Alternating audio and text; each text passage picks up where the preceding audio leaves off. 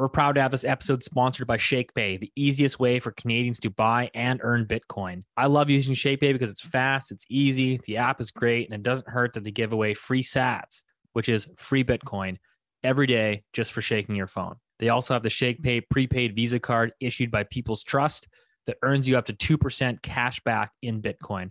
Not points you have to redeem, just Bitcoin added to your account automatically. Like I said, ShakePay really is the easiest way for Canadians to buy and earn Bitcoin. So join the over 1 million Canadians already on ShakePay. Sign up is fast and free. It's so easy, a boomer can do it. Plus, sign up for ShakePay with the promo code LooneyHour, and you'll receive $10 after you buy your first $100 worth of Bitcoin. That's promo code LooneyHour. Thank you, ShakePay. Now back to the show. Before we get started, I just want to remind everyone that this information discussed today is not intended to be or construed as investment advice.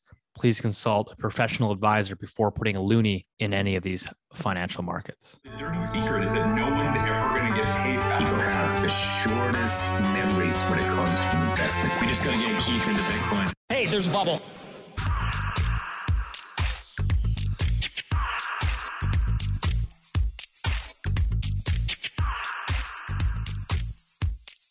Welcome back to Looney Hour, episode 59. As always, joined by the three amigos. We got Rich Diaz of Acorn Macro Consulting and Keith Dicker, everyone's favorite boomer. New haircut today, ready for the live event, looking good. Welcome back to the show, gentlemen. What's new? What's new is that Canada put up a valiant effort in its first World Cup appearance since 1986. Keith must have been just graduating from college. Who knows? But I watched the game. I was so proud of the boys. They dominated Belgium, who, by the way, is ranked second in the FIFA World Cup and the world rankings.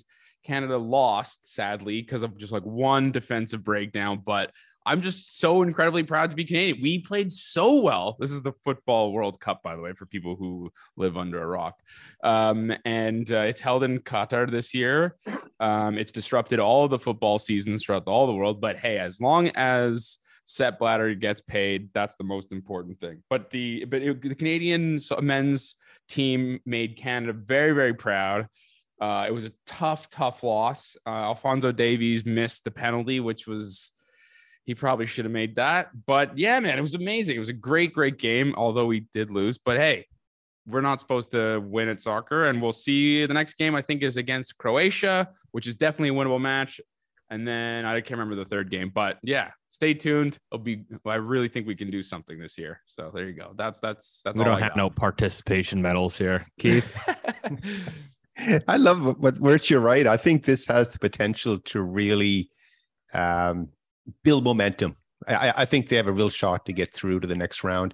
Do you remember the I don't know, remember it was the Olympics a few years ago, and the Canadian women's rugby, I think it was sevens that they play, right? 7-a-side, I think. I just remember watching that team, and they were unbelievable. And like every game, the momentum kept building for them. And I think this is a great time. I know in Canada, we're always focused on hockey usually, but this is a pretty big deal, and hopefully we'll get through. But hey, watch the matches. They're fun. There's so much reaction. Of course, everyone saw Japan beating Germany as well. It was an amazing game. Yeah. Full value for the win. Full value. Yeah. Okay, here we go. Rich, what else? I did get my hair cut, right? So that looks good for people who can't see it. Himself. You look 10 years younger. I know. I used a stew bowl this time, not a soup bowl. I had to get a bit bigger. But off we go. What do you got this week, Steve? What do you got there? Just we'll open it up as always on the Canadian front here. Just a little bit on the couple notes on we had our good friends at the Bank of Canada. We're out this week. Carolyn Rogers actually gave a speech for, quote, the Young Persons of Finance. I guess it's some sort of club or something. I don't know. But anyways, she went on to say that house prices were too high and that they needed to come down, which was kind of ironic, obviously, given the crowd that she was speaking to and their role in inflating said house prices. But, coming off of that, was quite interesting because they actually released a report, and they released a report based on of what everything we've been talking about on the Loonie Hour here for many, many months. And it seems like the policymakers and the regulators are finally starting to sniff it out, which is these variable rate, these fixed payment trigger rates that are now sort of sweeping across the nation. So you actually had some data that was released last week from Desjardins. And so Desjardins says basically nearly every borrower who took out a fixed payment variable mortgage between May 2020 and July 2022 now owes more in interest than their monthly fixed payment. So pretty stark. Now, if you continue on that path, the Bank of Canada, like I said, just released a report.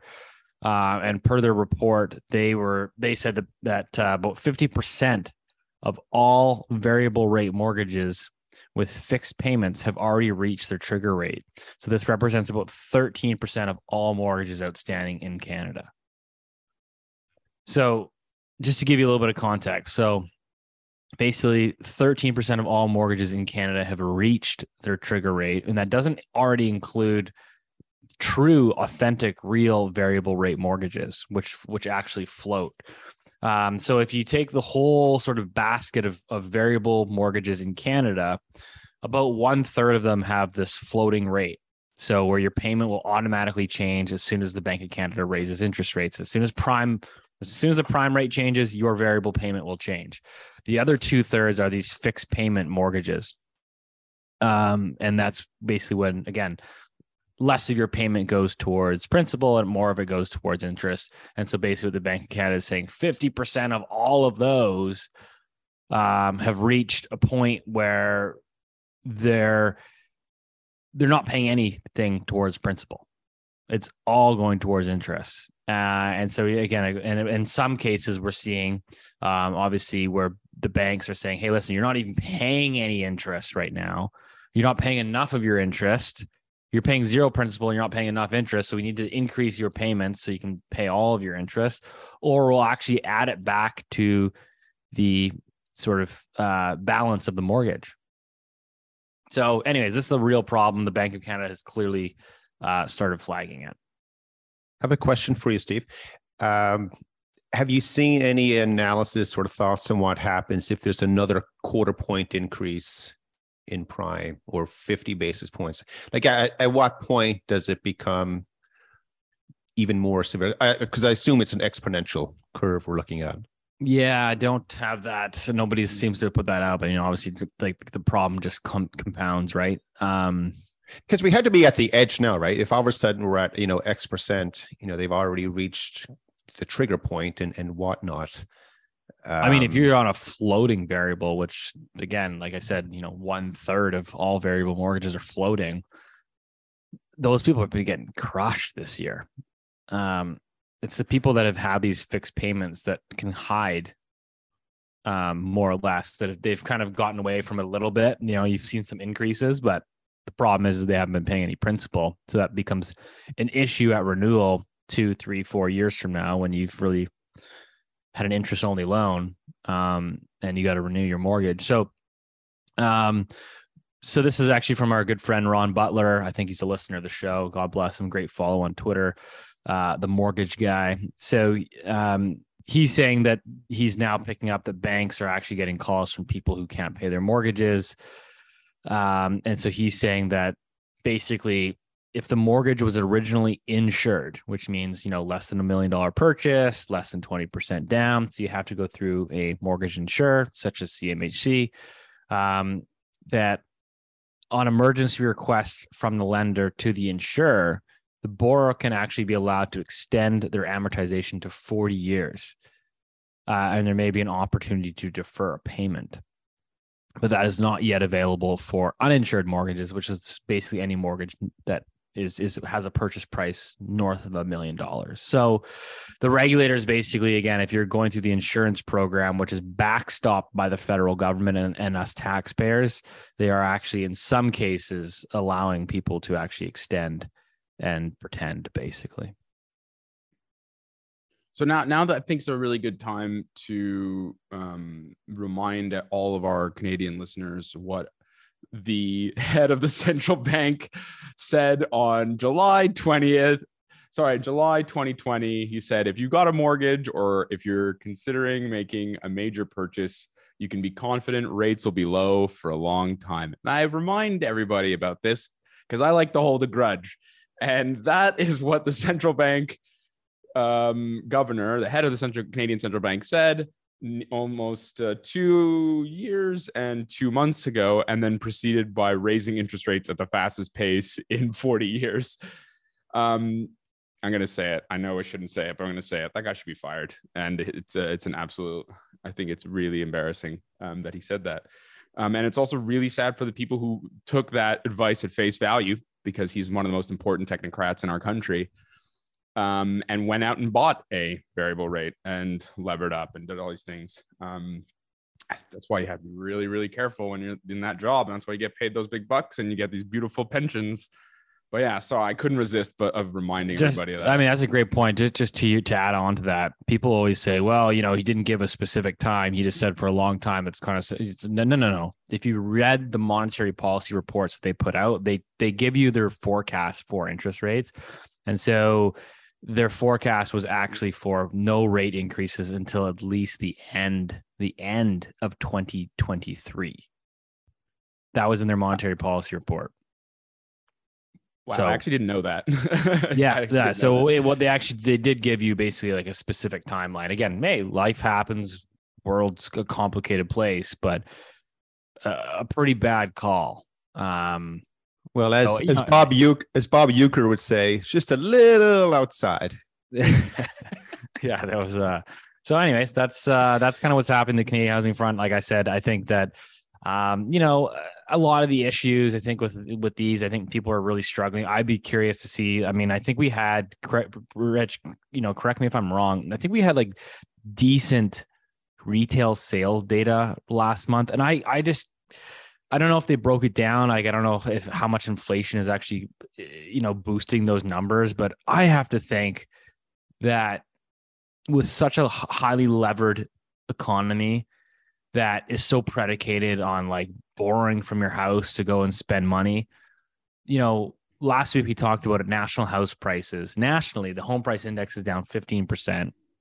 Or you could say your average home price has dropped by $132,000 since peaking earlier this year. So your house prices are falling. Your debt servicing, your interest rates drop 400 basis points. I have to think retail spending just gets clobbered in the months ahead. But again, the data hasn't really rolled over yet, and that's why I really am skeptical that this data is really telling us the whole picture yet. So I think it's a really good point, and we've discussed this in a different context a couple of weeks ago. And so, just so people understand, retail sales is up 1.2% year on year in real terms. In nominal terms, so when you include the increase in prices that everyone's feeling, it's 6.9%. The problem with these retail sales data is that it's an aggregate total. So it doesn't account for the fact that Canada's had the highest population growth in 55 years. And I think that that's sort of where the rub lies, right? So I think I should actually have already done this. So forgive me, and maybe we'll have it for next week. I promise to actually, which is if you do it per capita, it's almost certainly down. And I will share that next week. Speaking of per capita. Oh yeah. You had more some interesting news you want to share with us? Yeah, so let me bring it up here.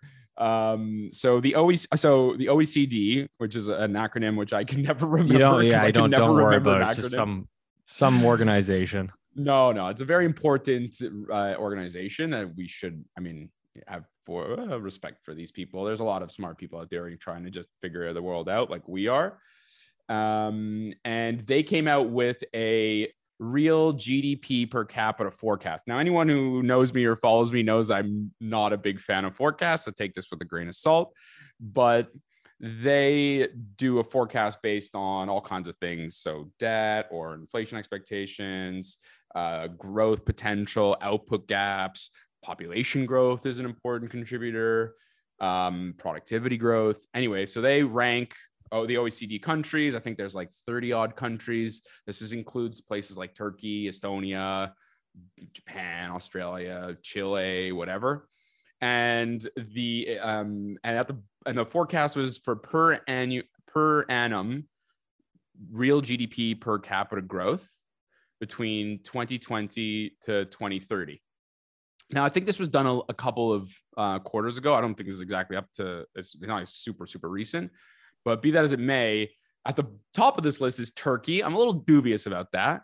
Although they have a growing industrial base and they have other small countries like Estonia and Latvia. Poland's having a hell of a resurgence and they're at the top of the table. And at the bottom of the table, you'll be happy to know, Keith, Italy is there. And below Italy on this OECD forecast is dear old Canada. And with an expected real GDP per capita growth of less than 1% per year over the next 10 years. So we'll see. I mean, obviously, everything can change. Like I said, I don't like forecasts.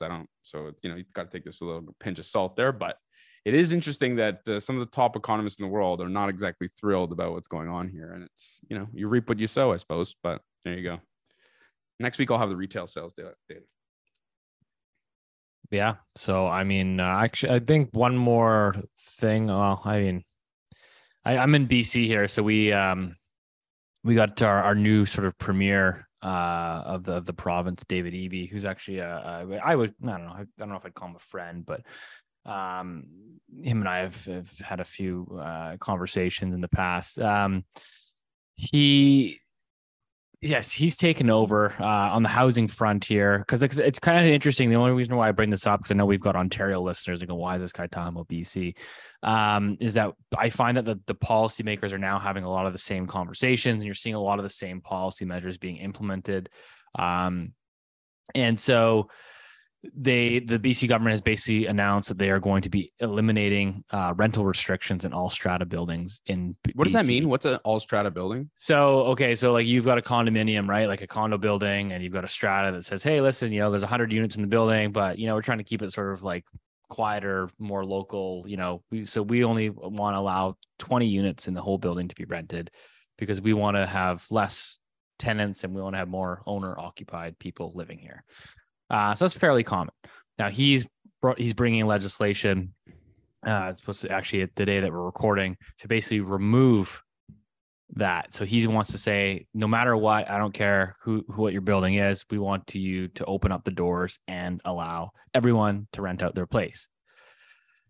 So the implications of this, I bring this up because it's actually quite interesting that I think people aren't really talking about is, yes, okay, you might free up some more rental supply. Great. But the big thing here is in the city of Vancouver and in BC, we have a BC speculation tax, which says if your home is not like utilized, if you're not like living in utilizing it for at least 6 months of the year or renting it out, that you have to pay like an annual tax basically of like your property value. So it's like, if you're a non-BC resident, it might be, I think it's 2% annually. And then you got the empty homes tax in the city of Vancouver, which says, again, if you're not renting out your unit, it's a 3% annual tax of your property's value. Huge numbers. But what people can check off when they go to apply for an exemption is they can say, well, my building doesn't allow me to rent it out. We're currently maxed out. Now, by removing this restriction, you create a scenario where you're forcing them to rent these out. But a lot of people own, like a lot of wealthy people, for example, they own like these pied-à-terres in the city where they just want to come and go as they please. And they're like, well, great, I have an excuse not to rent it out. I only want to use it 1 month of the year. So I think it's actually going to force these people onto the market. So it's interesting more just from like a policy business perspective, because I think you're going to lose a lot of like secondary investment. It's kind of just basically the policies I think are discouraging, wealthy people from actually, owning secondary homes in Vancouver and in BC for that matter. And Ontario is going down the exact same path. I think they just brought in an empty homes tax in Toronto. So there you go. Do those work? Those empty homes tax? Do they knock on the doors and say hi? Are you? No, I mean it's a self-declaration. It's a self-declaration, but they do have they do have like an auditing team, and they do audit actually quite a few homes, and you got to like produce like energy bills and stuff like that to show that you were living in it. Like it is fairly invasive. I would say it definitely has freed up some housing stock. But like if you look at like house prices and rents, I mean, they're still going up like double digits historically. So I don't know how much, but I would say it's definitely discouraged investment for sure. Like why And Vancouver's notorious for having these giant mansions that are empty, isn't it? Is that still true? Yeah, I think a lot of that Or is is that like overblown? media. Yeah. There's definitely, I mean, don't get me wrong, there's definitely portions of like the West Side, wealthy areas, a lot of overseas, particularly from China, that tend to have vacant neighborhoods. Yes. But I think it's a little bit overhyped. But I think again, long story short, I don't want to bore everyone to death in this micro stuff, but it's interesting because, like I said, this is take the lead from BC. Toronto has basically been replicating everything that BC's been doing. And then, you've got as of 2023, Trudeau and the Liberal government has brought in that 2-year foreign buyer ban, right? So if you're a foreign national without any economic ties to Canada with a job or a Canadian PR, you're not allowed to purchase at all. So it's interesting that all these sort of policies are coming into play, and like I said, in a bear market. There you go. What else? Keith, what are you looking at?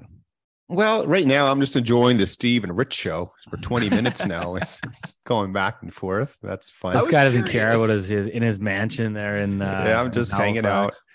Halifax. It's kind of, we often have views on things, and someone's view is irrelevant. Really what it is. Instead you have to say, okay, this is what they're going to do. Yeah. But I have to say, I think I have a pretty strong disagreement with governments trying to decide whether you're allowed to buy property and not rent it out, or buy it and not live in it. I just think it's just not right. So, but that doesn't mean they're not going to do it. So again, I think it's like they're just treating the symptoms of a much bigger problem. I would agree. Yeah, that's going to be.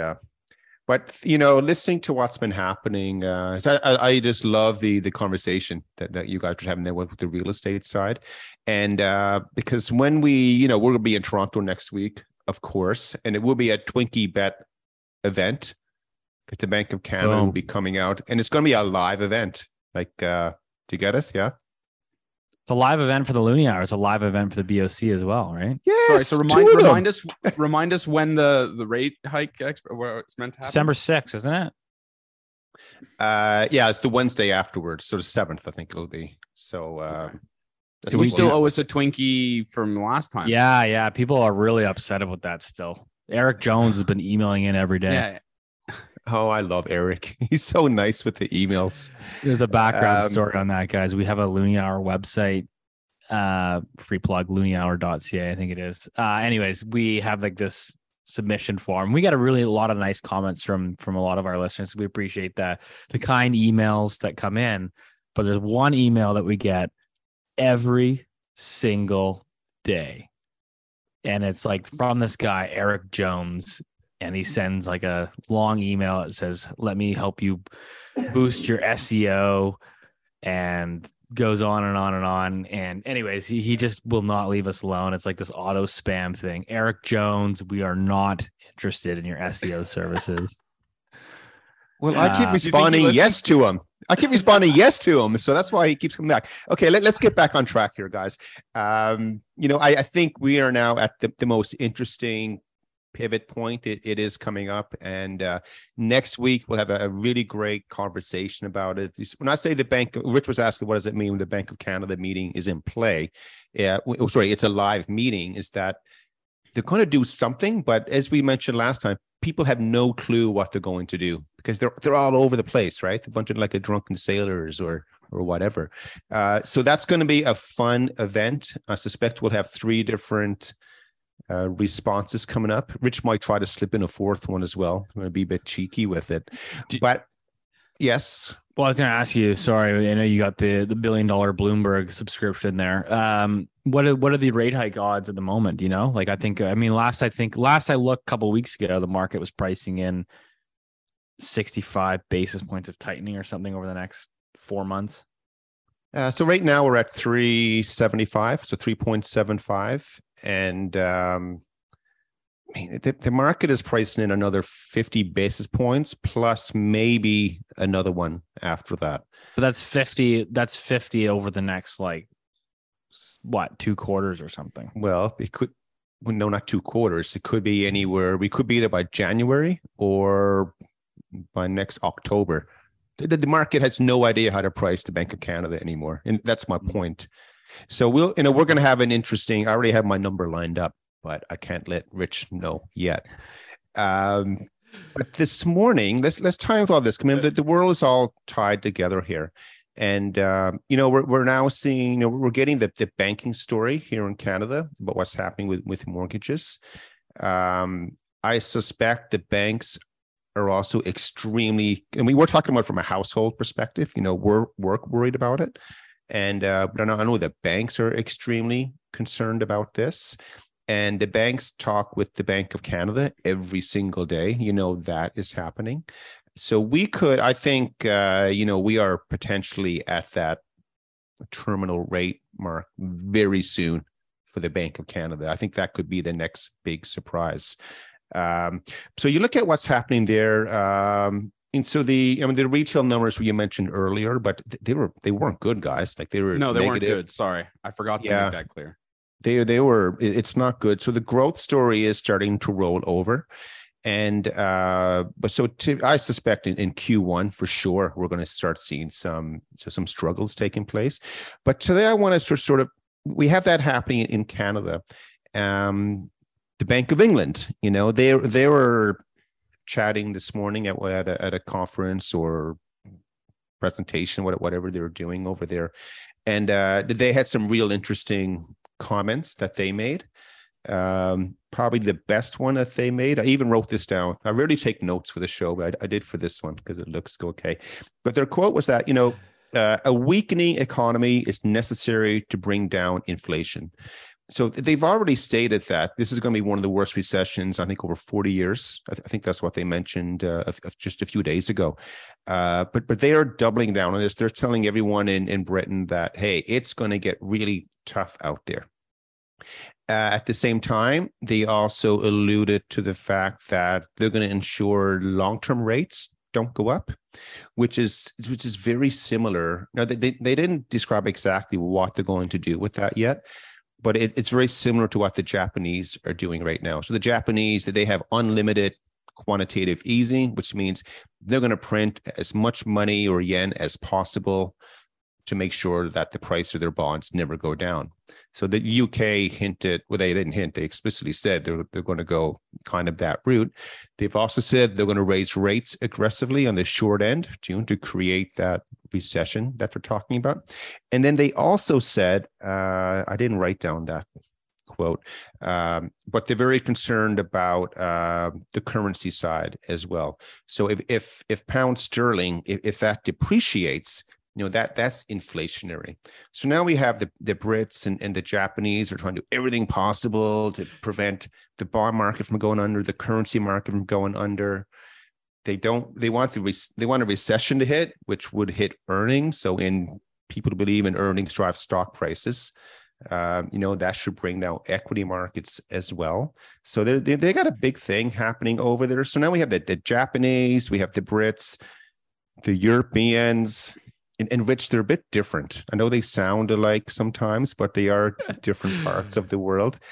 And we have the Bank of Canada here. So I suspect the Bank of Canada is going to be joining that main theme very soon.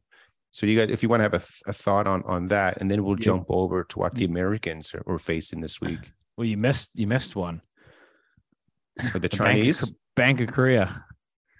I haven't followed it. Yeah. No, I mean, they're not that important, obviously, but they raised 25 basis points last night and basically indicated that they're pretty much done.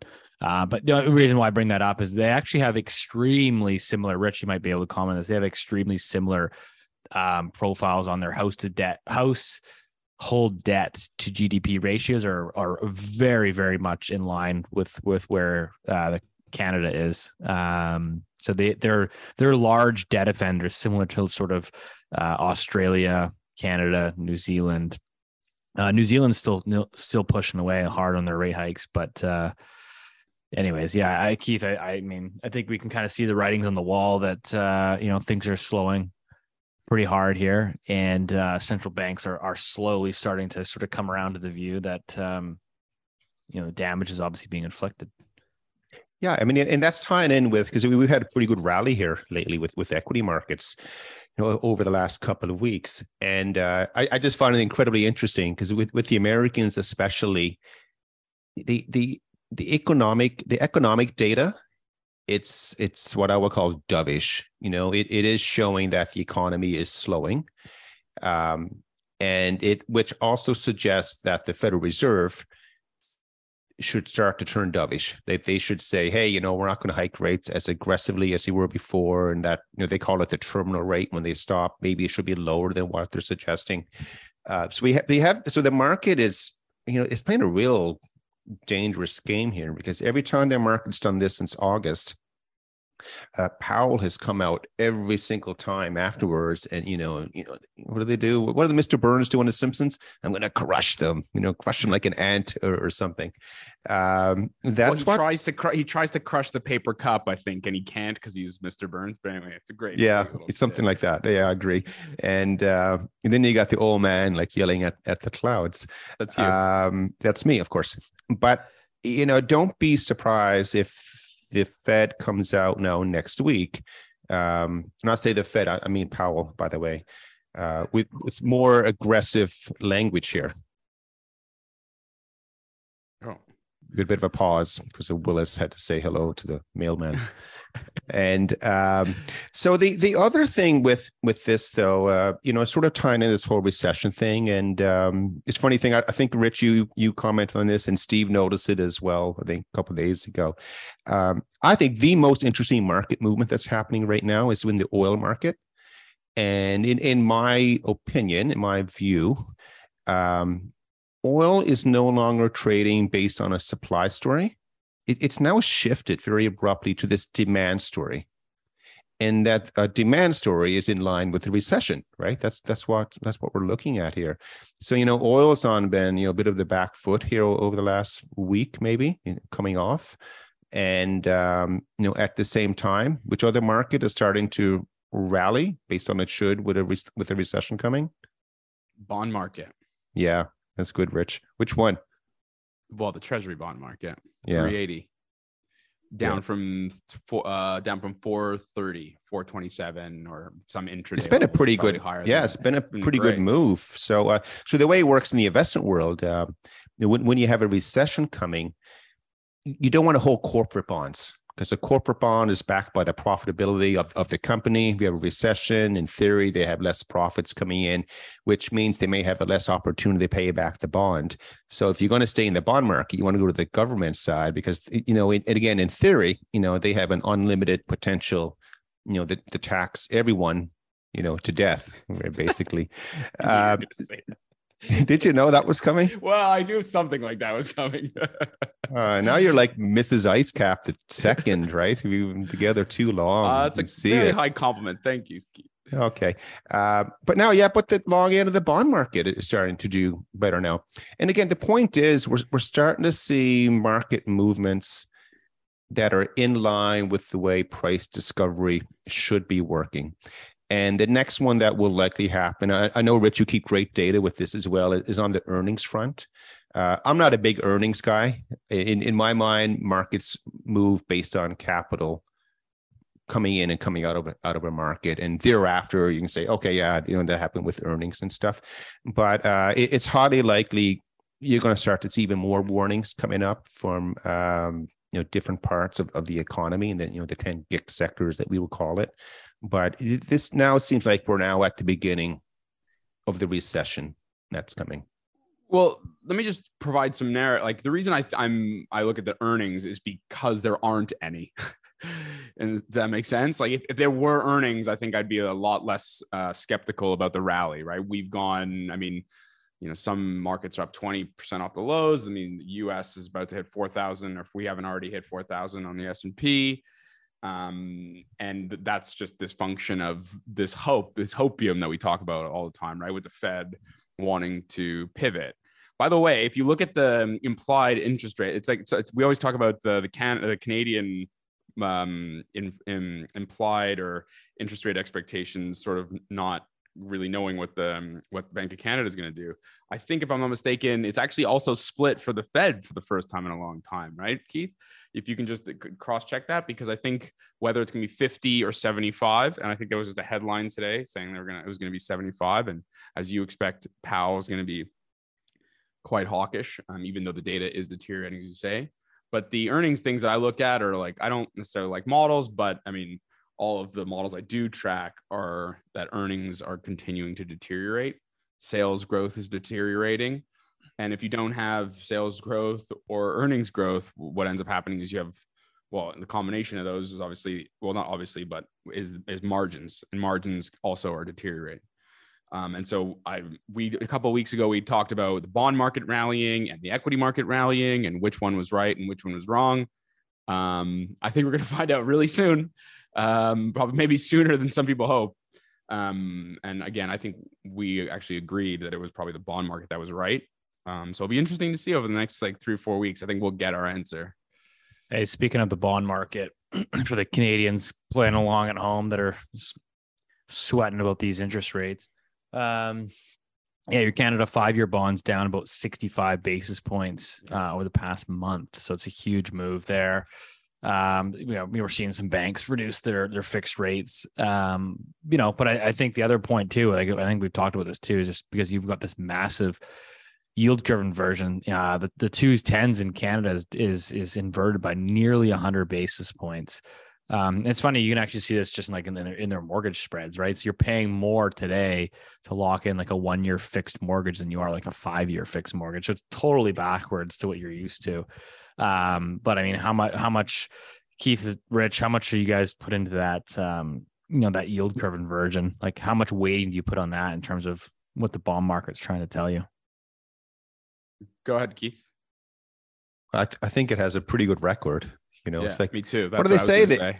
9 out of the last 7 recessions.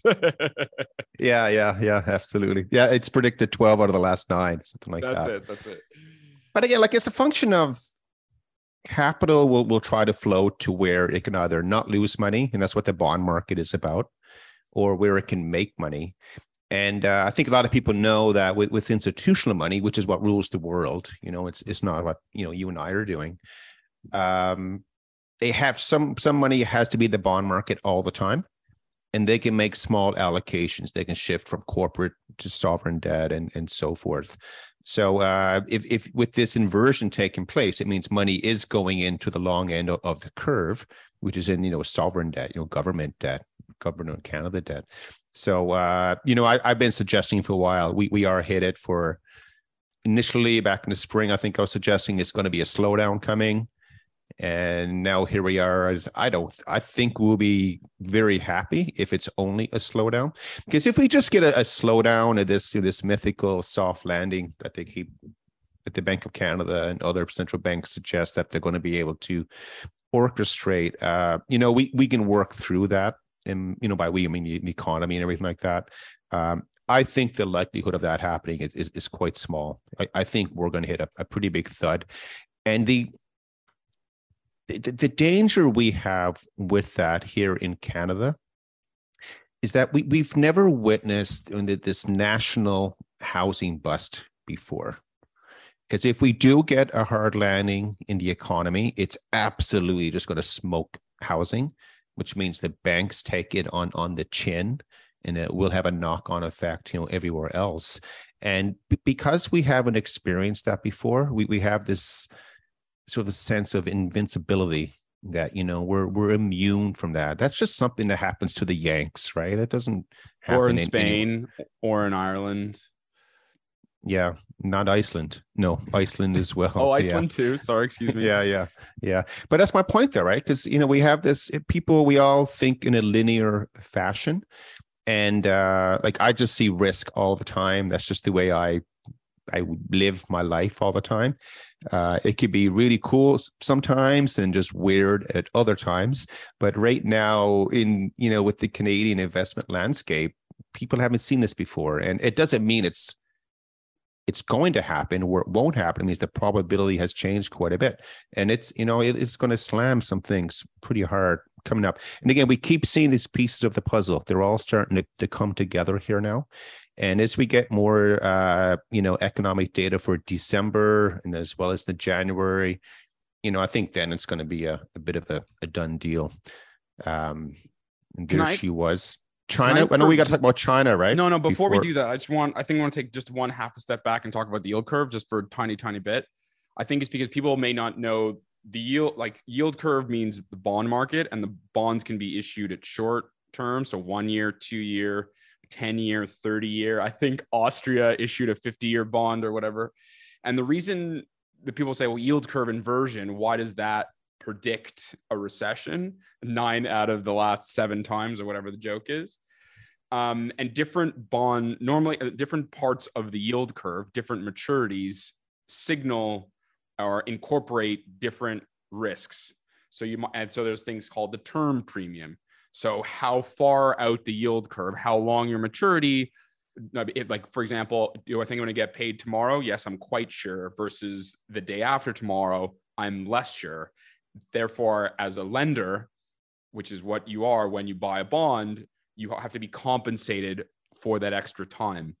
And so what the market is telling you now, and so different parts of the yield curve, in effect, provide messaging on different market and economic inputs or impulses. And so the further out the curve is about, let's say, this is broad strokes here, so forgive me, but is more about growth and sort of solvency. And then the front end of the yield curve is more about sort of economic policy. And so what you have, and more or less, I mean, this is a very broad subject that many PhDs in finance argue about and have done for a long time. And so what you're showing is as you're seeing the long end of the curve, whether it's the 10 or 20s come in, which means that the yields are falling, it's that the market is telling you it's worried about growth. However, the front end of the curve or the short end of the curve, there's not much movement at all, because the policymakers are telling you they're going to raise interest rates.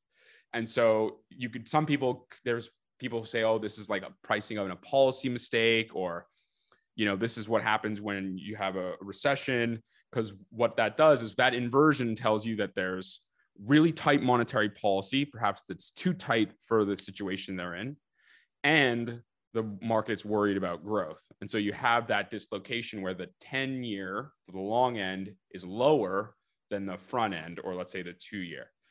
And if you look at over time, it tends to predict recessions in the US. It's not necessarily true of other countries, with a lag of 6 to 12 months or whatever it is that people will argue about. Anyway, sorry. Back to China. Sorry, some context there. No, it was good. I think, brilliant. What was someone called the thing? Fun things with the rich.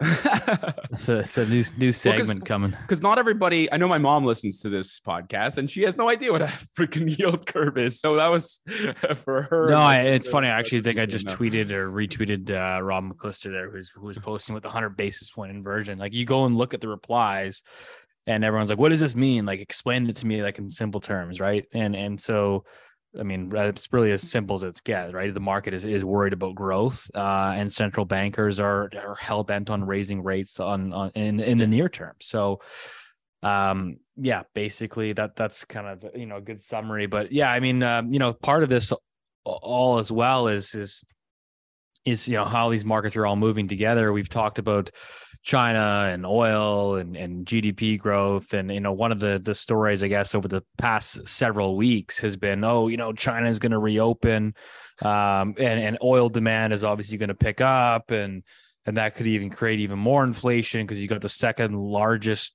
global market sort of reopening, all this excess demand that's going to come through that. And now we're getting reports that I think it was Beijing just shut down.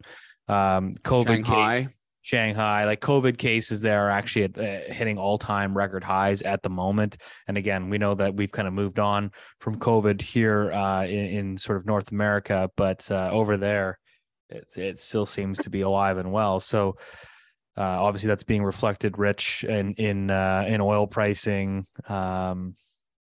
Perhaps some. Well, Keith was going to say something before I interrupted him with the Yeah, yield Keith, curve. go Sorry, ahead. Keith. Sorry, Keith. Yeah, you know, it's not a very deep thought at all, but and it's not a very intellectual choice of words either. But China, what's happening in China? It's just weird. I like to be able to reconcile policy decisions with economic and market information and data, and what they're using COVID as an excuse to completely shut down their economy or to prevent people from getting out and doing stuff. So you probably saw the Foxconn videos from the last 48 hours. So those who are not aware, Foxconn is basically the Chip maker. they're the big iPhone manufacturer. They make chips for iPhones. Yeah, they make all kinds of stuff. They make all. Okay, whatever. Yeah, they're putting them all together anyway. But the point is, the people they've been locked into the factory now for a long time, and they're getting restless. And there's actually riots taking place. They're trying to escape, and you can see these. It's like armies basically of police coming in, all dressed in the white suits and everything. The hazmat suit.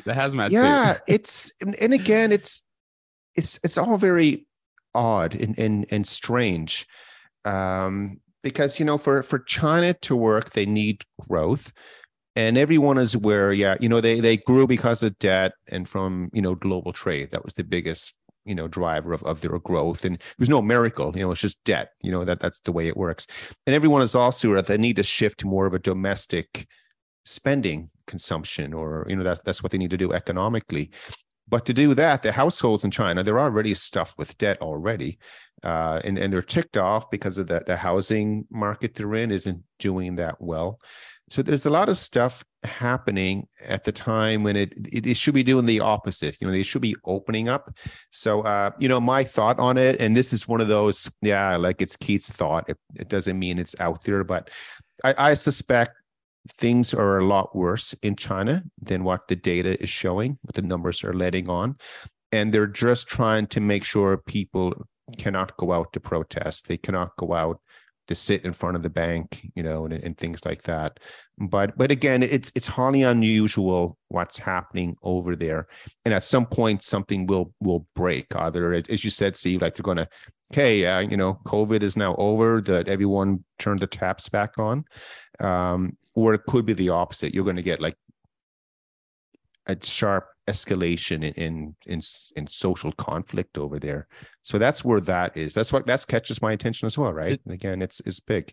Did they actually? I haven't followed too closely. Did they actually lock the employees into the factory? They got locked in. That's so they've so I got it's on the cover of the FT, by the way. So FT is Financial Times. It's the pink newspaper. It's what all the finance bros in London read. And on the cover of the freaking FT, you see all the cities. So I'm going to butcher the names, but Beijing, which is in the north, Shanghai, which is on the coast on the right-hand side when you're looking at the map. And then there's one called Shenzhen or whatever. And these cities, by the way, so it's not the whole cities, but I think it's like a couple of people contracted COVID in a hotel, and then they lock down the entire hotel and don't leave. And then the same thing at Foxconn's. Foxconn, by the way, is an enormous company that must employ, I don't know, I had to guess 100,000 employees. And they have these huge, it's a huge compound, right? It's basically a mini city that you drive into. There's a gate with a guy in a uniform or whatever. And in one of these enormous industrial complexes, I think one person tested for COVID, and they locked in absolutely everybody. Must be, let's say, just conservatively 3,000 or 4,000 people working on an assembly line, and they locked everybody in there, and they were not happy at all. And they started to really push back, and you're seeing this, that they've upset testing facilities in different towns. There's something fishy. I just got to add one little tidbit, which is amazing. So everybody must know by now that there's something called the World Cup going on. And obviously this is probably the most watched television or any kind of event, basically, And in China, they love soccer in China. And so when you watch the live matches in China, they've blurred out the stands. So just so we're clear, you watch, Messi pass it to whoever, you see the football players dancing around the pitch, and all the stands are blurred out. So you can't see the fact that there's 80,000 Qataris yelling and screaming at the top of their lungs, not wearing a mask, which is just an absolute wild little tidbit that I had to share. There's something weird going on there. Between that and like the containment camps that they're building, something's fishy over there. But what's interesting here is, like, in Vancouver, I can tell you, that Chinese money has been a windfall for the city. I mean, I think you can throw GTA into that as well. And man, the Chinese money just is not what it used to be. Like, we had that like wild ride in 2015, 16 into 17. And really ever since then, and like, and I think COVID has just kind of exacerbated it, but I just feel like that money is like, I wouldn't say it's gone. Like, there's a lot of that money that's still parked here, but like the new money coming in, it's just not coming in. You can see like all these like luxury products or projects that are, being developed for basically these buyers is just not performing at all.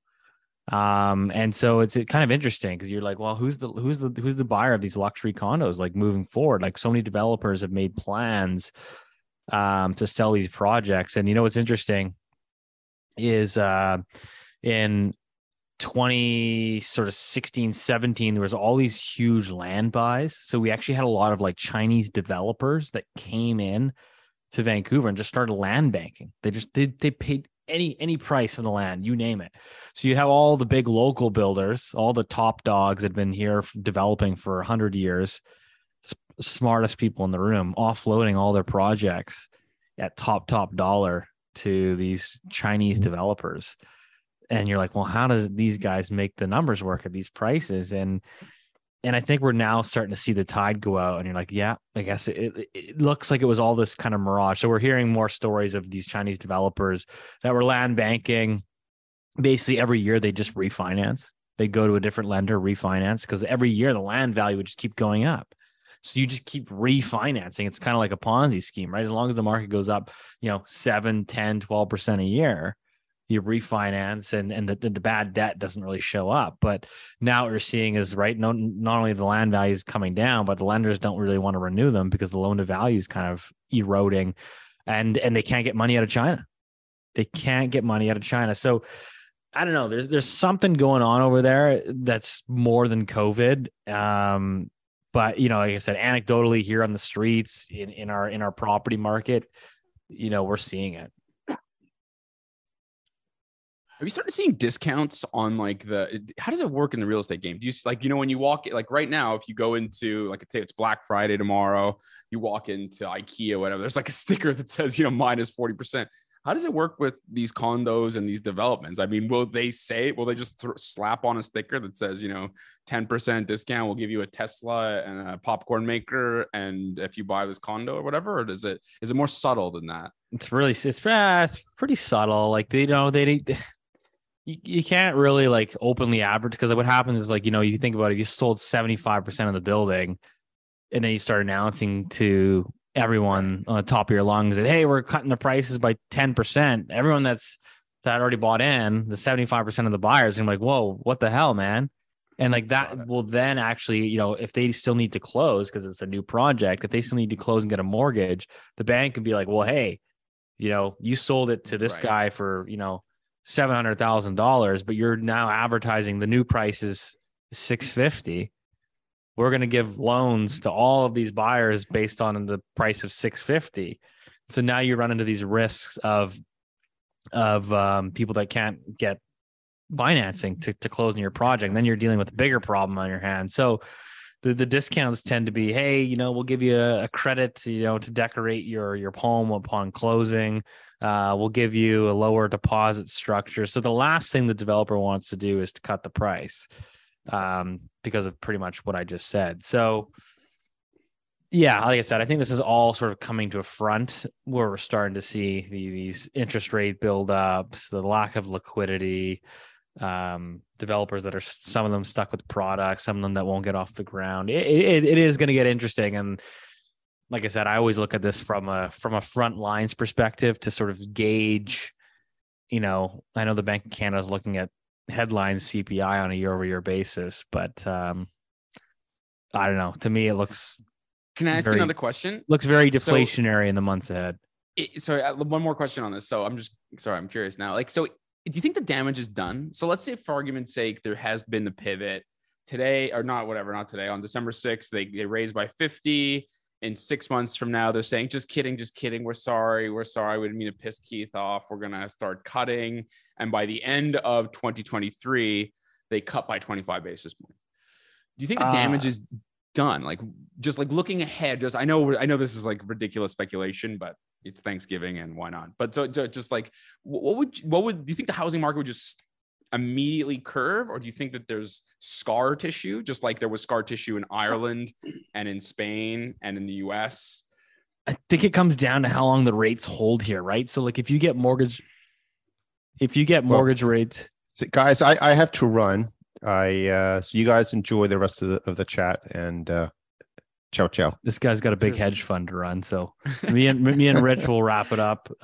Keith, we'll see you in Toronto, buddy. Cool. Bye. Just to get back on that point is, I